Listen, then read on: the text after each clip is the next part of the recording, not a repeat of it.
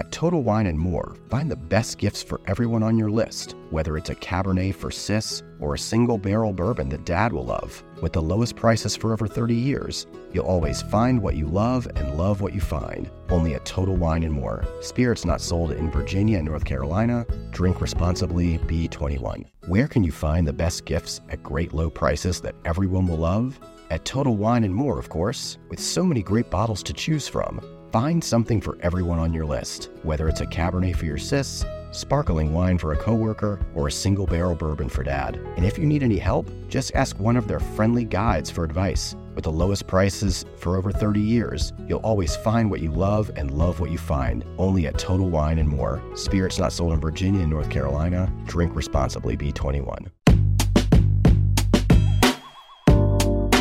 What's going on? This is Peter J. Kim on the Food 52 Podcast Network, and you're listening to Counter Jam, the show that celebrates culture through food and music. This time we're going to Romania. Our food guides will be star content creator and recipe developer Carolina Gellin and food writer and author Irina Georgescu. We'll be listening to tunes from Fanfar Ciocărlia, a very special band from Sege Prajene in the northeast of Romania. The band members all identify as Romani, a cultural group in Romania also known as the Roma, or colloquially as Gypsies, although some people view that as a pejorative term. I'm intentionally not playing any of their music just yet because I want you to hear a story first from the band's manager, Henry Ernst. Henry is German. In the 90s, he finished his studies as an audio engineer and he set out in Romania to record Romanian folk music wherever he could find it, with a portable recorder and a microphone that he carried with him.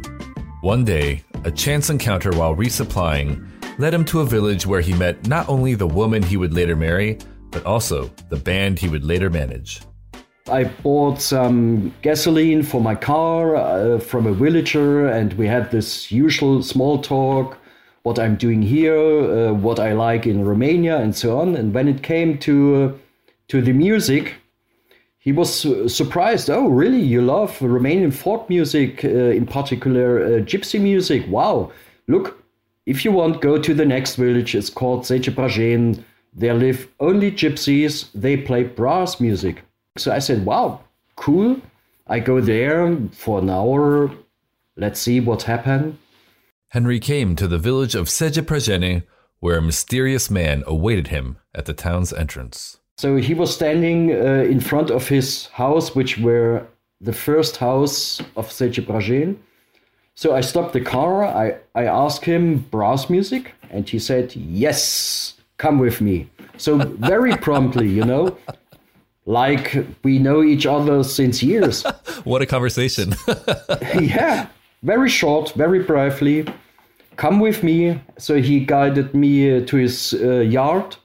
There was a big apple tree, and I sat down. I got a beer in my hand, and within 5 minutes, many people run from the village to his yard because the news there is a foreign man arrived in Sege Prajene was like a thunderbird, everybody knew it about. So they were running, young kids, old men, and everybody had his instrument, his brass instrument in his hand, because there was a message, there's a foreign man, he asked about brass music.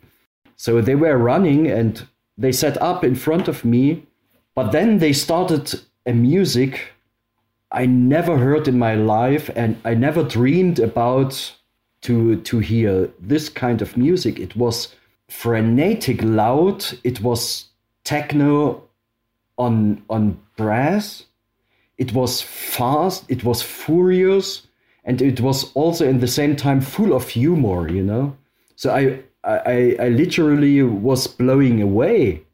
When you listen to this next song, try to imagine the scene, sitting under an apple tree holding a beer in a tiny remote village in Romania, not knowing what to expect. Here is Song for Noga by Fanfar Ciocărlia.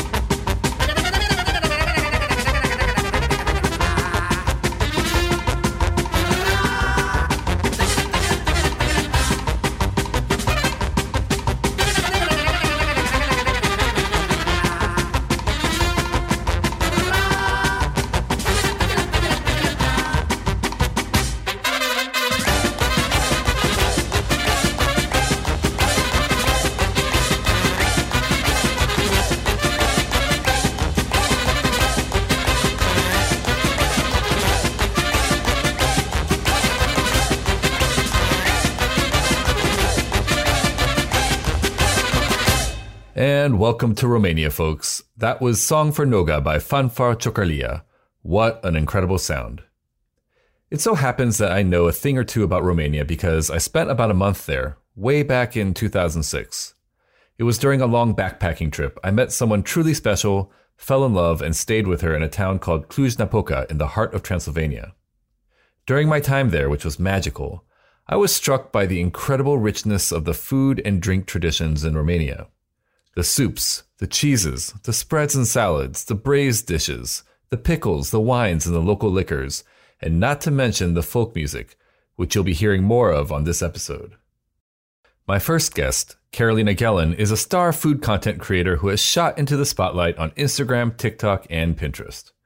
I asked her why many Americans know so little about Romanian culture.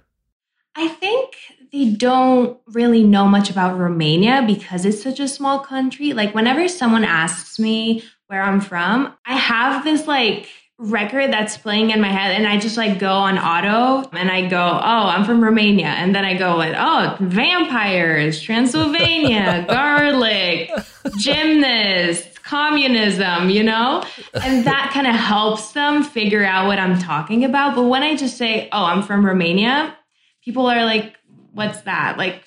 Tell me more about it. I'm not sure where that is. Do you use words between those other words to make sentences, or do you just say vampires, garlic, gymnasts? No, I just throw words at them. I'm just vampire, garlic, Romania, castles. I don't even try to make sentences with them. Because once you say vampires and gymnasts and communism, that's when it clicks.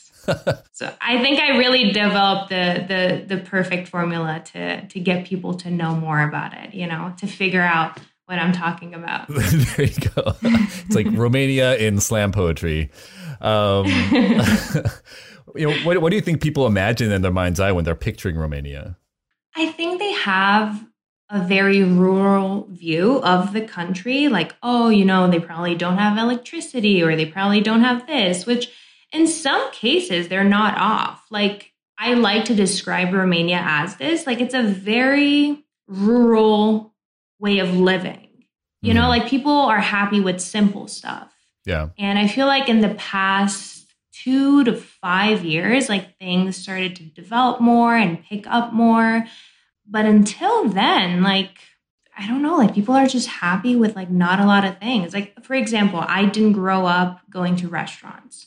We would go to a restaurant maybe twice a year when it was someone's birthday, right. But it wasn't common, people make stuff at home and right. You really learn to be self-sufficient. And, I think one of the things that may play into this is when you think about the sort of American attitude, when we talk about anything, we tend to hyperbolize. And so we'll talk about how things are the greatest thing ever, or, oh my God, you must eat this. And this, in my experience at least, is not the Romanian demeanor. And so I find it hard to imagine a Romanian really pulling out the confetti and talking about how amazing Romanian cuisine is. A Romanian would be more it's food. Yeah. We eat it. Yeah. They're very that's such a good way to put it. And I find it, sometimes it's funny because now that I moved here, I always like to let people know, how Americans are very oh, yeah, you're the best. And this is the best. And that's the best. And sometimes it feels so disingenuous because you don't mean that. You're just saying it just for the sake of saying it. So whenever I tell someone oh, this is the best thing ever, I make sure to let them know, but I don't mean it oh, yeah, this is the best thing. It's just another best thing ever. I like to tell them hey, I'm not from here. So when I say that, I mean it with all my heart. I don't just say it to say it. You know what I mean? Right, right.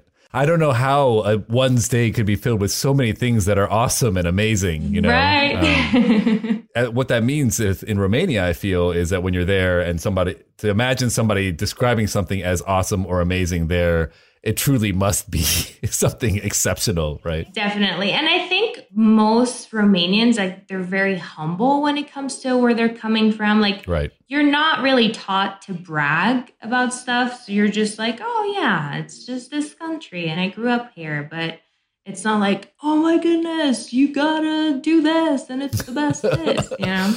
Romania! Carolina, who recently immigrated to the U.S., is originally from Transylvania, not too far from where I was during my stay in Romania. I was born in Oradea. It's a small city, around like 200,000 people there, right next to the border with Hungary. Mm-hmm. So like it's a 30-minute drive to Hungary. So that influences a lot. Like that influences the cuisine there, even the language, like the way people talk there. Like you have certain Hungarian slang that every Romanian, even if they don't speak Hungarian, you just know the words. So it's a really, really beautiful city if you get the chance to visit it. It's full of like Art Nouveau stuff. I think it was named like the Art Nouveau capital of Europe. Oh, wow. In some year. I'm not sure which one, but it's a really, really beautiful city. What are some of the Hungarian slang words that are used in that area? Let me think. Musai, which means necessarily, like you have, I have to put it in context because like the word itself doesn't really make any sense. If I would say you have to go there, like that is, you have to do it. It's kind of like musai. So that's one of them. What else? Yeah, or even like sayings. Right. Even swears, like, cuss words. Yeah. Hungarian has a lot of good cuss words, so people use those sometimes. Oh, wow. I have to hear. What's a good Hungarian cuss word? I have to hear this. Oh my goodness, don't make me do this. Okay. I'll text you. Okay. We'll keep it clean.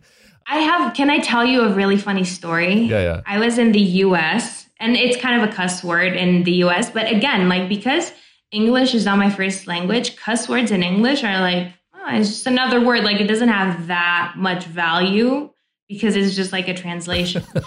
I was working in a restaurant and this host, she's Romanian, right? Like me, we were there on a work visa during the summer. Like I've done this a couple of times. I came to the US on a work visa and worked at a few restaurants. And she would greet the guests, right? And she would be like, okay, goodbye, have a good one. And one time she was like, okay, goodbye, pussy, pussy. Which in Hungarian, that's like a common way to say goodbye to people. You're like, oh, pussy. Pussy in Hungarian means kiss. Right. So you're like, okay, kiss, goodbye. She said that to like American customers. And, as a host, like you yell at people, you're like, goodbye, pussy. And those poor Americans, they looked back at her and she's like, what did I say? Like, what's wrong? It was just one of those moments. It was so funny. Oh my God. So ever since then, the entire restaurant, like servers, chefs, everyone would be like, oh, pussy. Yeah. I'm just imagining this like very smiling, very nice woman, and then saying this and just like trying to reconcile like pussy coming out of her mouth. And like, what is this? How does this make any sense? You can't really say it in any context in English. So right. But that was really funny. Carolina told me about some of the Hungarian-Romanian dishes her mom would make when she was growing up.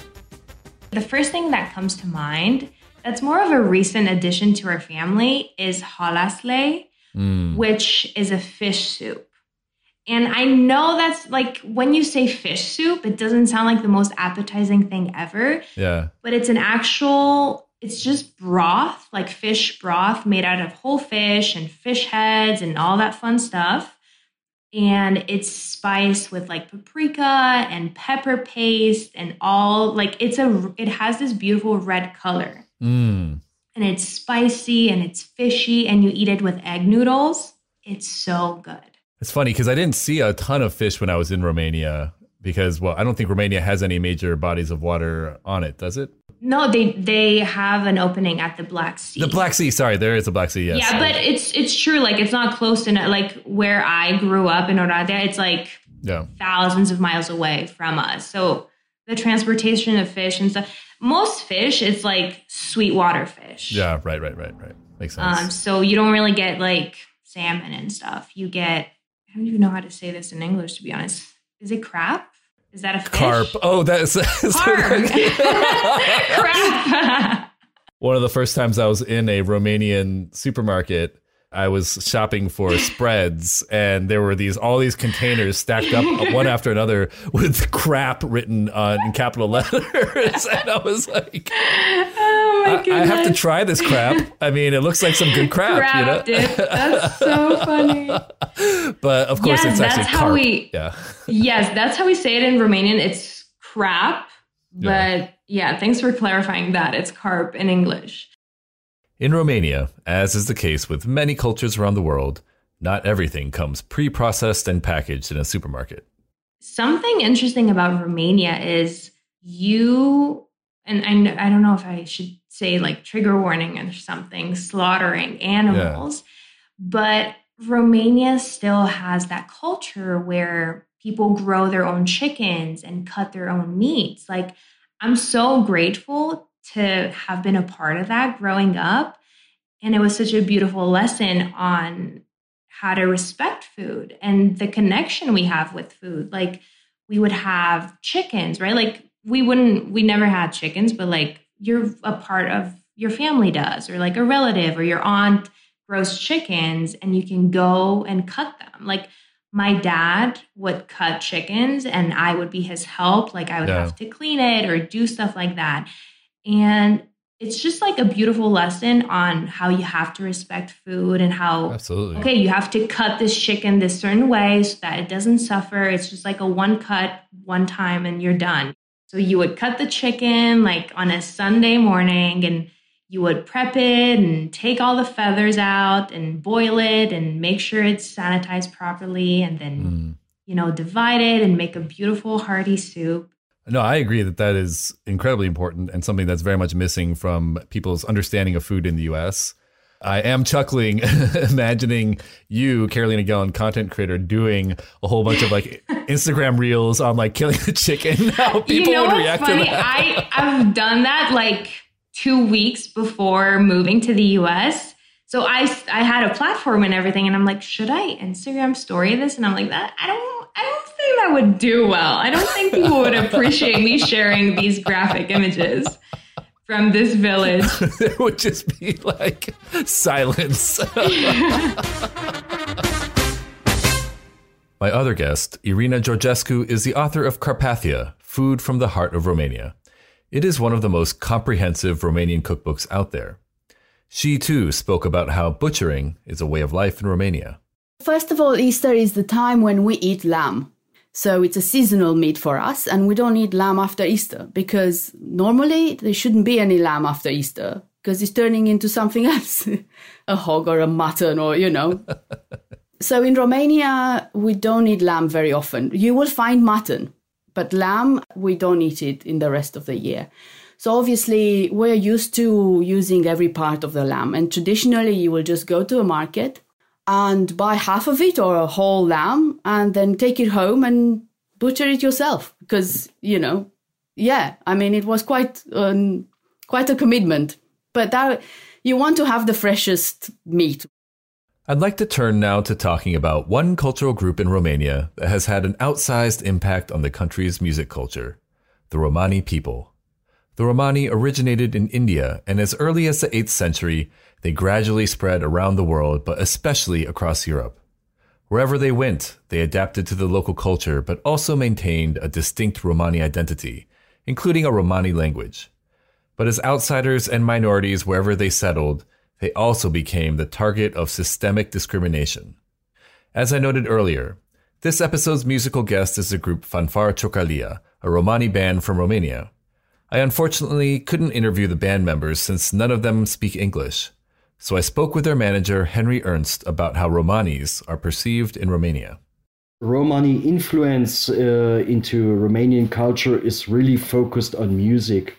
Romanis are, as in many countries in East Europe, is a very isolated minority, and discrimination still is very high.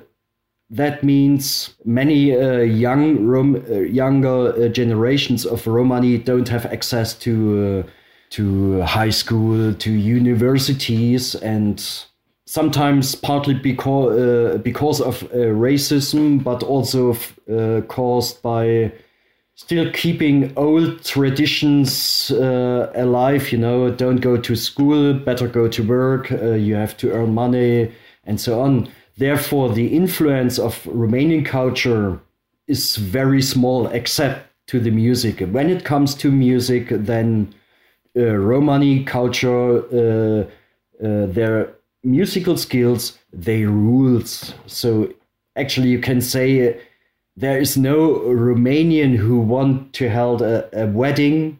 He is not hiring a gypsy band because they want gypsy bands.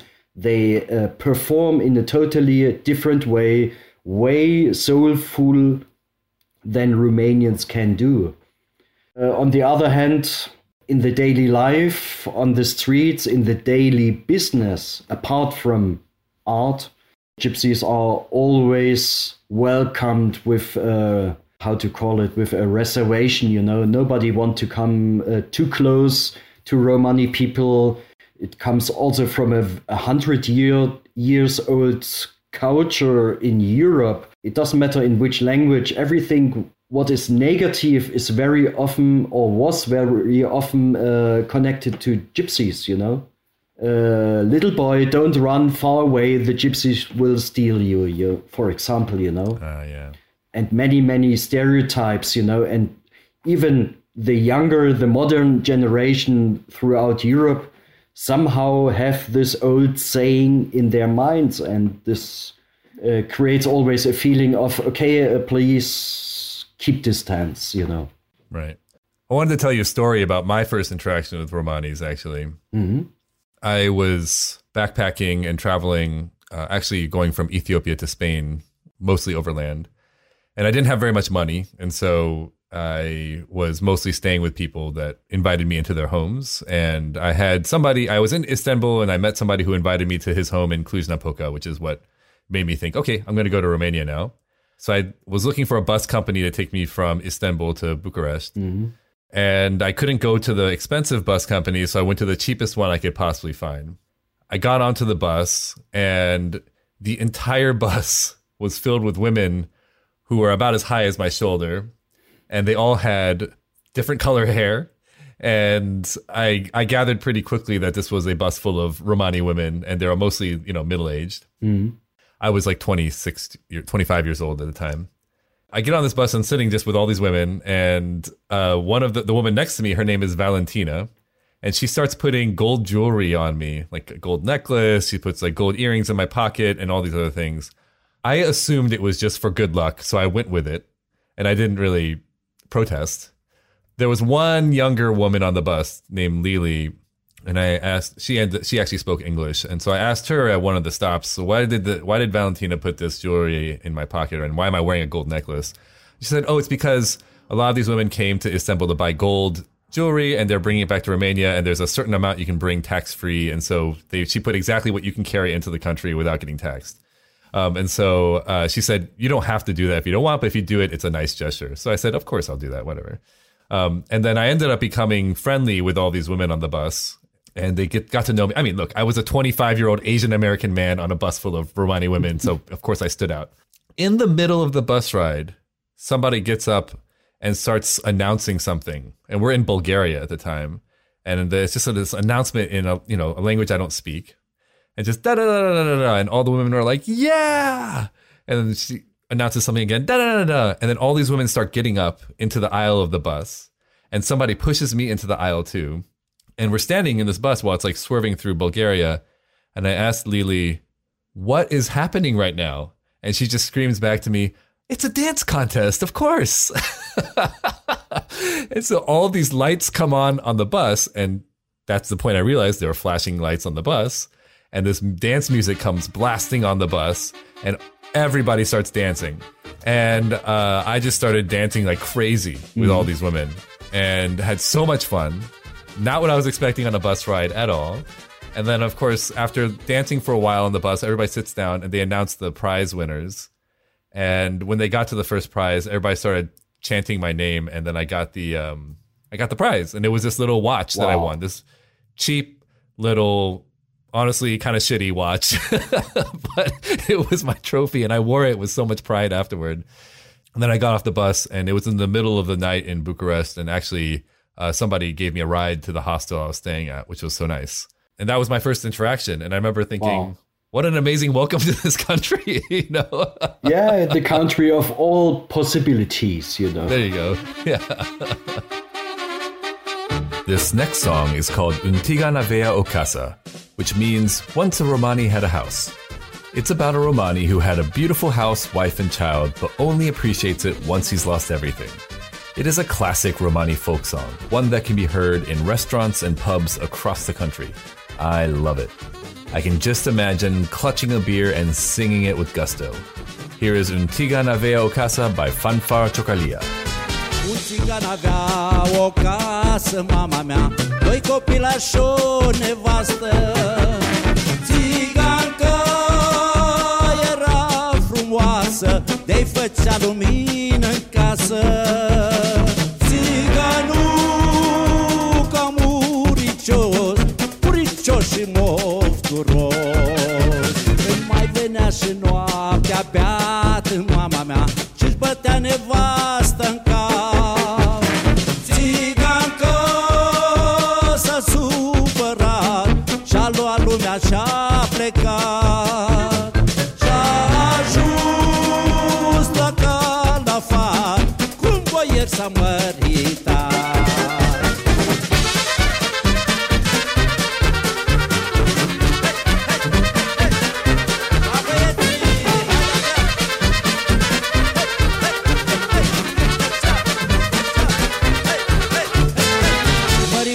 Și din cuța, mama mea, plâng mereu după măicuța.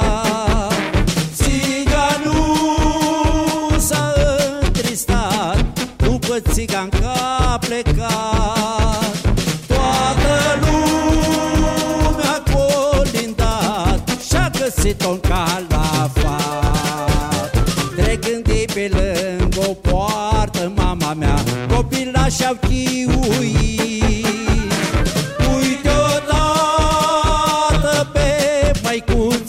Uite-o colea pe terasă, uite-o colea pe terasă, stă cu boierii la masă. Up next, we'll talk about the mother of all Romanian dishes, Mama Liga, and hear stories about how communism shaped the country's food culture after this.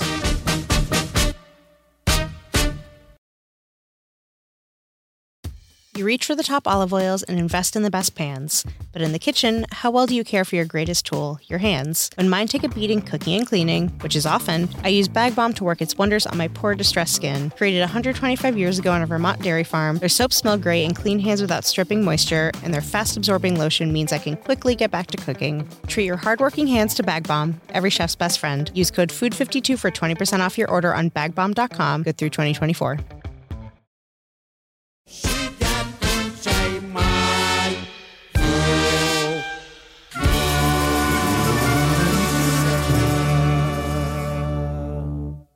Let's talk about a few staple dishes in Romanian cuisine, starting with what might be considered the country's national sausage. I think the first thing you just have to try is mici, mititei, which is this, it looks like a kebab, but it's not a kebab. It's like its own thing, like a Romanian had it patented. So it's like a meat stick. It's like an elongated meatball made with minced meat. It can be beef, chicken, lamb. A mixture is always better than just one meat. Spices, some type of meat stock, like chicken broth or beef broth or some type of that, and then baking soda. And you just process that in a blender and everything gets emulsified, like all that broth gets emulsified with the actual meat. It's so juicy. I don't know how to explain it. Like, you just have to try it. It's one of the classic Romanian street food you can get at like a festival or a flea market. Like, that's what they sell. It's just like mici, mititei, that's what they're called, with mustard. They're so good. I made them. I learned how to make them with my mother. They're so easy to make. Like, I have it on my list of things that I want to make a recipe for and share it because it's amazing. Among my food memories in Romania, one of the most poignant ones is just the burst of juice on biting into a mici, which is amazing, especially when you consider it's caseless, right? So it's right. kind of like this free-form thing. It's so different, isn't it? Like you can compare it to like a kebab or something. Yeah. But they're not, the textures are very different. Irina talked to me about another staple of Romanian cuisine, cornmeal. We do cook a lot with cornmeal, and this is, something that the Ottoman Empire introduced to Eastern Europe. And obviously the south and the east of Romania was somehow under the Ottoman Empire. So we kind of have a lot of influences from there, from the south. Cornmeal is kind of used in so many dishes, from breakfast dishes to desserts. Like you have cornmeal with egg and cheese if you want to have it in the morning. Mămăligă cu brânză. We have stuffed cornmeal dumplings that we can bake or we can fry or we can grill. What the shepherds do in the mountains. They make a cornmeal dumpling and they just put it on the grill. They mix it with cheese and stuff and they put it on the grill. But they are huge. That's why I make this, because in my book I had to make them quite small, so you can just bake them in the oven. But they can make kind of big dumplings and just put them on the grill. We have savory cornmeal bread, like again in the book, called alivenci, with dill and cheese. But also we can serve it as a side dish, like everyone in the world, people used to serve mămăligă or cornmeal, polenta, as a side dish, which we do so often because it goes well with everything, including with soups. Of all the cornmeal preparations that Irina mentioned, mămăligă, which is a cornmeal porridge similar to polenta, is by far the most important one in Romanian cuisine. I happen to love the name mămăligă, as I profess to Carolina. Mămăligă is such a better name for it than polenta. Yeah. When mămăligă just sounds like, to me, like a really cool, a cool mom who's just like hanging out with like her shades. Yeah, mămăligă. Honestly, if I were a female like Romanian hip hop star, my name would be MC Mămăligă. I never looked at it that way, but now that you bring it up, it does sound like that. That's hilarious. So of course, mămăligă is, as you were saying, polenta. But I think it's served a little bit differently in Romania. Right. It's polenta. It's like this really soft polenta. Some people make it like really hard, like sliceable. My family used to make it like really soft, and you put fresh cheese, like really salty cheese, very feta-like, but it's not feta. It's like if Romania has like all these cheeses, like you don't know the translation, but they're like very different cheeses. Yeah. They can get at a farmer's market. So we would sprinkle that on top, a little bit of oil, just bake it. And it's the most amazing thing ever.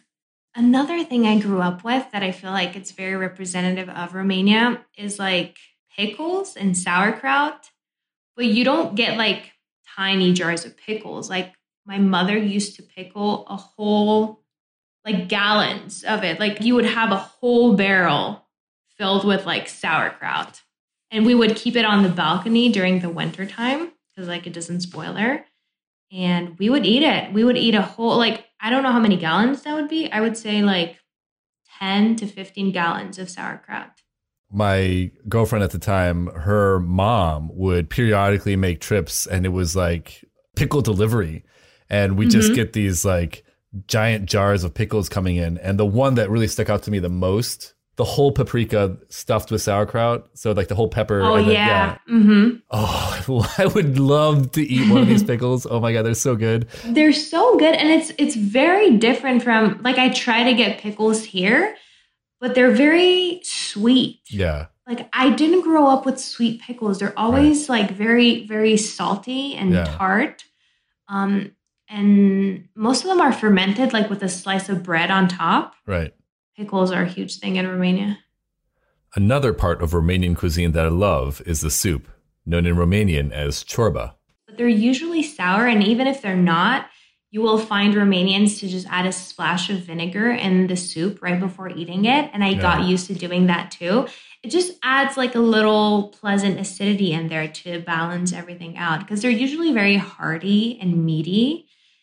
So that acidity, I think, balanced everything pretty well. One thing I've seen is, if I remember correctly, there were often just like raw onions hanging out on the side of the soup. Oh, yeah, for sure. Raw. You know what's funny? Because I grew up with that, I thought it was like a normal thing to just eat raw onions all the time. Yeah. And then I moved and I remember I served someone like raw onions on the side and they're like, oh, are you going to cook these? And I'm like, yeah, of course. Yeah, that's what I was planning to do. Exactly. Absolutely. Just showing you the slices before they go in the pan because who wouldn't cook their onions, of course.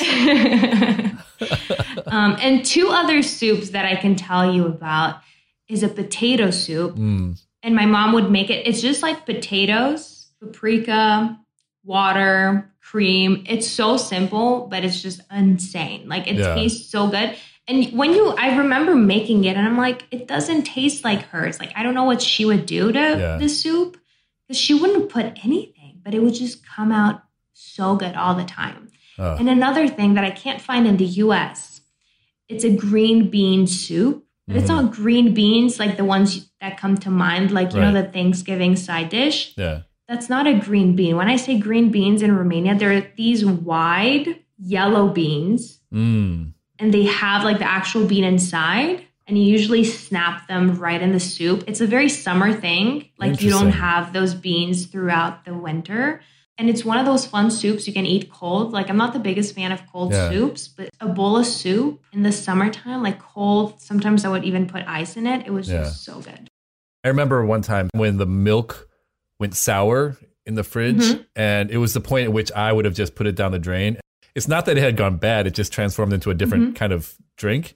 Yes. That's so funny that you noticed that. I know exactly what she was talking about. I grew up doing that as well. And I think it comes from that, like my parents were very, very clear about not wanting to waste food because they grew up during communism and, you know, like you wouldn't just have unlimited food. You couldn't go to a grocery store and fill up your bag and leave and cook at home. You would have to wait in lines for a certain amount of food that's getting delivered like once a week maybe, and it's delivered per person, per capita, and per this. I think they were very impacted by that. So when they had their own families, they were like, okay, we're not wasting any food. Food is very important. And no matter what, we're not throwing food away. Like I remember as a child, like I would put a bunch of food on my plate and I couldn't finish it. And my dad would be like, you live and you learn, you got to finish it. Maybe next time don't put as much. So that was very important.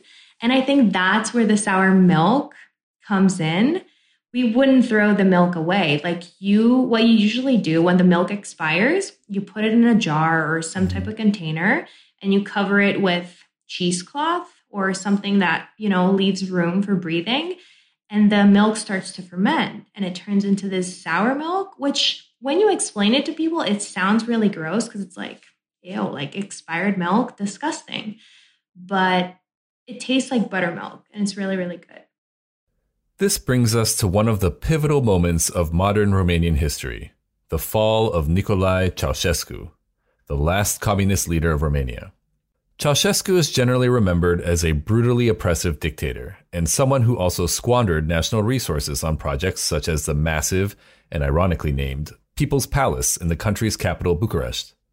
Weighing in at 9 billion pounds, it is the heaviest building in the world. Its 1,100 ornate rooms were built at a time when the country was suffering food shortages.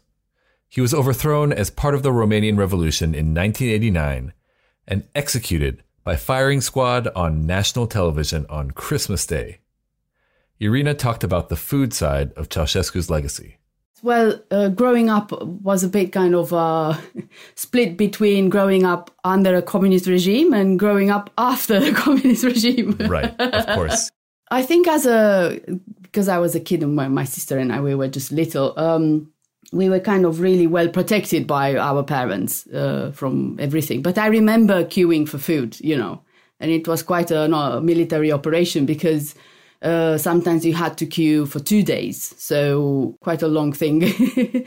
We were kind of working in shifts to stay in queue for food. And also it wasn't guaranteed that at the end of it you would have any food left because of the black market as well. So sometimes the food was gone instantly and the queue was still there. So anyway, so queuing for, butter or meat or anything like that, it was quite part of growing up, If coming back, of playing outside and kind of seeing that someone is queuing, I would have gone to tell my mom or call her at work or something and say, something is going on, what do I do? Yeah.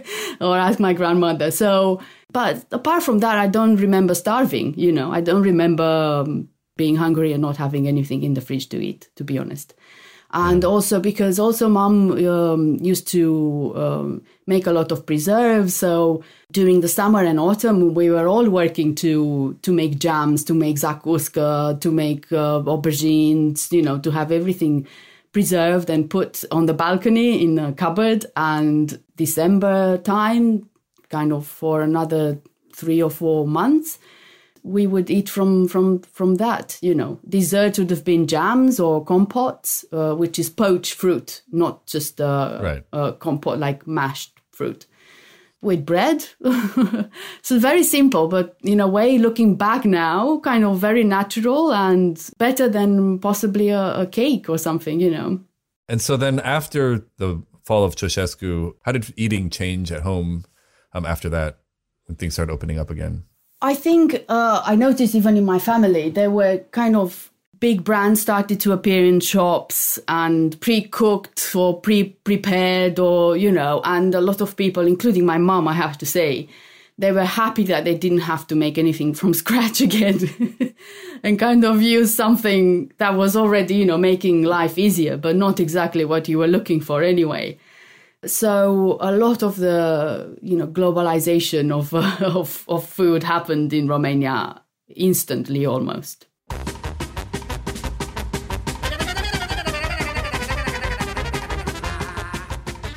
I have this interesting story that my parents would always tell me. And it's funny because they both have the same story, but they didn't grow up together or anything. During the winter time, so the way it worked during communism, you would have to stay in line at this market or whatever, and people would hand out flour. So let's say you have 4 children, you get this amount of flour. You have 2 children, you get this amount of flour. Same with milk, same with that sort of necessities. Mm-hmm. And my parents would always tell me how during the winter time, they would receive oranges. And it was such a special thing to see orange. An orange fruit. It was because you never get that, it was kind of like receiving candy. Right. So what they would do, and it's funny because both of them said the same thing, they would eat the peel. They would eat the whole fruit. Right. So that tells you a lot.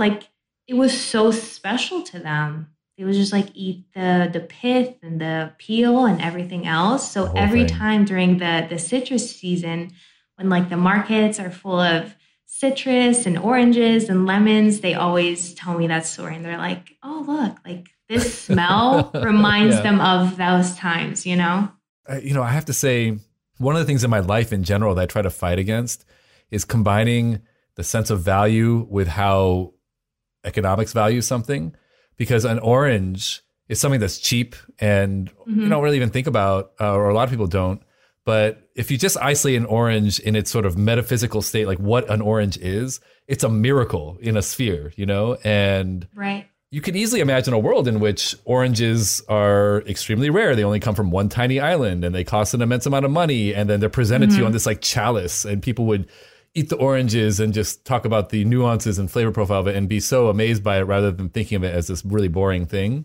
I can imagine, or try to imagine, perspective where you are in austerity and then these amazing flavor bombs just show up in these beautiful, bright, colorful packages. It's a dream. And even as I got older, they would always save the peel and put it on the radiator so that it kind of like radiates the smell into the air and the peel dries, and like they would never throw it away. I think it was just one of those things like it kind of scars you for life, and you just do that forever. Yeah. Well, I would say that if there had to be any kind of silver lining from what would otherwise be a hard period, having it be embodied in orange peels is really poetic and really it is really kind nice. of poetic. Yeah. Carolina told me about one use of fruit in Romania that she did not find so poetic. I'm pretty sure it's like an Eastern European thing. They make a fruit soup. That one can get weird. That one can get really weird. I've had some delicious ones, but some of them are just like people, because when you say fruit soup, it's like, okay, do you put fruits in sugar and let them macerate or something? No, it's like you cook fruits like sour cherries, pears, apples, and you make kind of like a cornstarch slurry to thicken everything up, and it has this weird pink color. And again, some people like put the wrong fruits in there. It can get disgusting. I'm not a fan of cooked fruits in general. Like I can have a galette or something, but in a soup, I don't know if it's for me. Also, it's especially weird when it comes with the raw onions on top, right? Oh, definitely. Did you cook those? Yeah. Onions and garlic. My aunt has this funny story. She was dating this guy and she was visiting his family and they were making some sort of dish and she got the garlic duties. Like she had to peel the garlic for that dish. And she started peeling so much garlic. His mother, I think, looked at her and was like, "We're not making sausage here, darling." And she was like, "Okay." Because we put so much garlic in our food and we eat raw garlic. Like my dad, even now, like he goes to work and he eats garlic at work, just raw garlic. Yeah. It's like, okay, that's eccentric, I guess. Okay, so but it's really good for you. On my wish list of content for you to create, Carolina, number 1 is you slaughtering a chicken. Number two is you taking a salad bowl full of just cloves of garlic and whole onions and just like eating it, no dressing, no salt, nothing, just eating that on camera and then to see how people react to that. I feel like it would be a good ASMR type footage because you get all that crunch. You get tears too. People would be like pulling back from it just from like imagining the smell. I asked Carolina and Irina the classic Counter Jam question. If you were stuck on a deserted island and you could only eat one Romanian dish for the rest of your life, what would it be? I honestly think it would be that green bean soup. I'm not kidding. I went back to my parents right before I was moving to the US, and I asked my mom to make that for as long as I stayed there. Like I ate that soup for 2 weeks before moving to the US because I knew I couldn't find those beans in the US. It's just one of those things, you can eat it cold, you can eat it hot. You don't get tired of. Like I put a lot of hot sauce in mine and it's so good, but it's so simple. It's just for you to understand, like the broth is just veggies, cream, and that's it. Some paprika, some spices, some salt, some hot sauce, and I'm happy with that. Here's Irina's response. For the rest of my life on the island? Yes. I'll take sarmale with me. I'll make sarmale forever. There's cabbage rolls, there's like rolled and and with mamaliga, it has to be like that because that's the dish, you know. Yeah. So I'll eat that. I'll take that with Sarmale me. mamaliga. Sarmale mamaliga, sour cream, pickled peppers. Sounds like a pretty complete meal right there. Yes. The last song I'll play for you is about an elder from Fanfar Ciocărlia's village named Vasile. Vasile was known as Babo, which means grandfather. And apparently, Vasile knew how to live the good life by maxing and relaxing and not working too hard.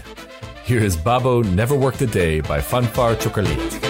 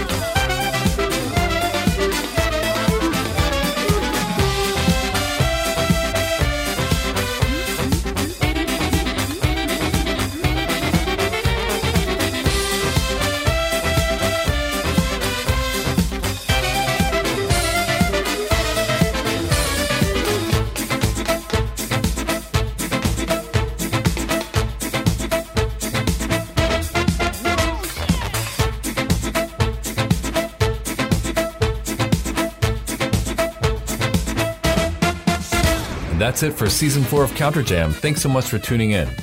We'll be coming back at you with some more episodes in a couple of months. Meanwhile, drop us a line by email at hello@counterjam.com, listen to our playlist on Spotify by searching for Counter Jam, and feel free to leave a friendly review on Apple Podcasts. Shout out to my guests, Carolina Gallen and Irina Georgescu. Carolina can be found on Pinterest, TikTok, and Instagram at Carolina Gallen. Irina's cookbook is called Carpathia, Food from the Heart of Romania. Shout out to Fanfare Ciocarlia and the band's manager, Henry Ernst, for providing some truly extraordinary music. Shout out to Food 52, Crutch Phrase Studio for the sound editing, and Counter Jam's talented producer, Harry Sultan. I'm Peter J. Kim, and I'll catch you all on the next episode of Counter Jam.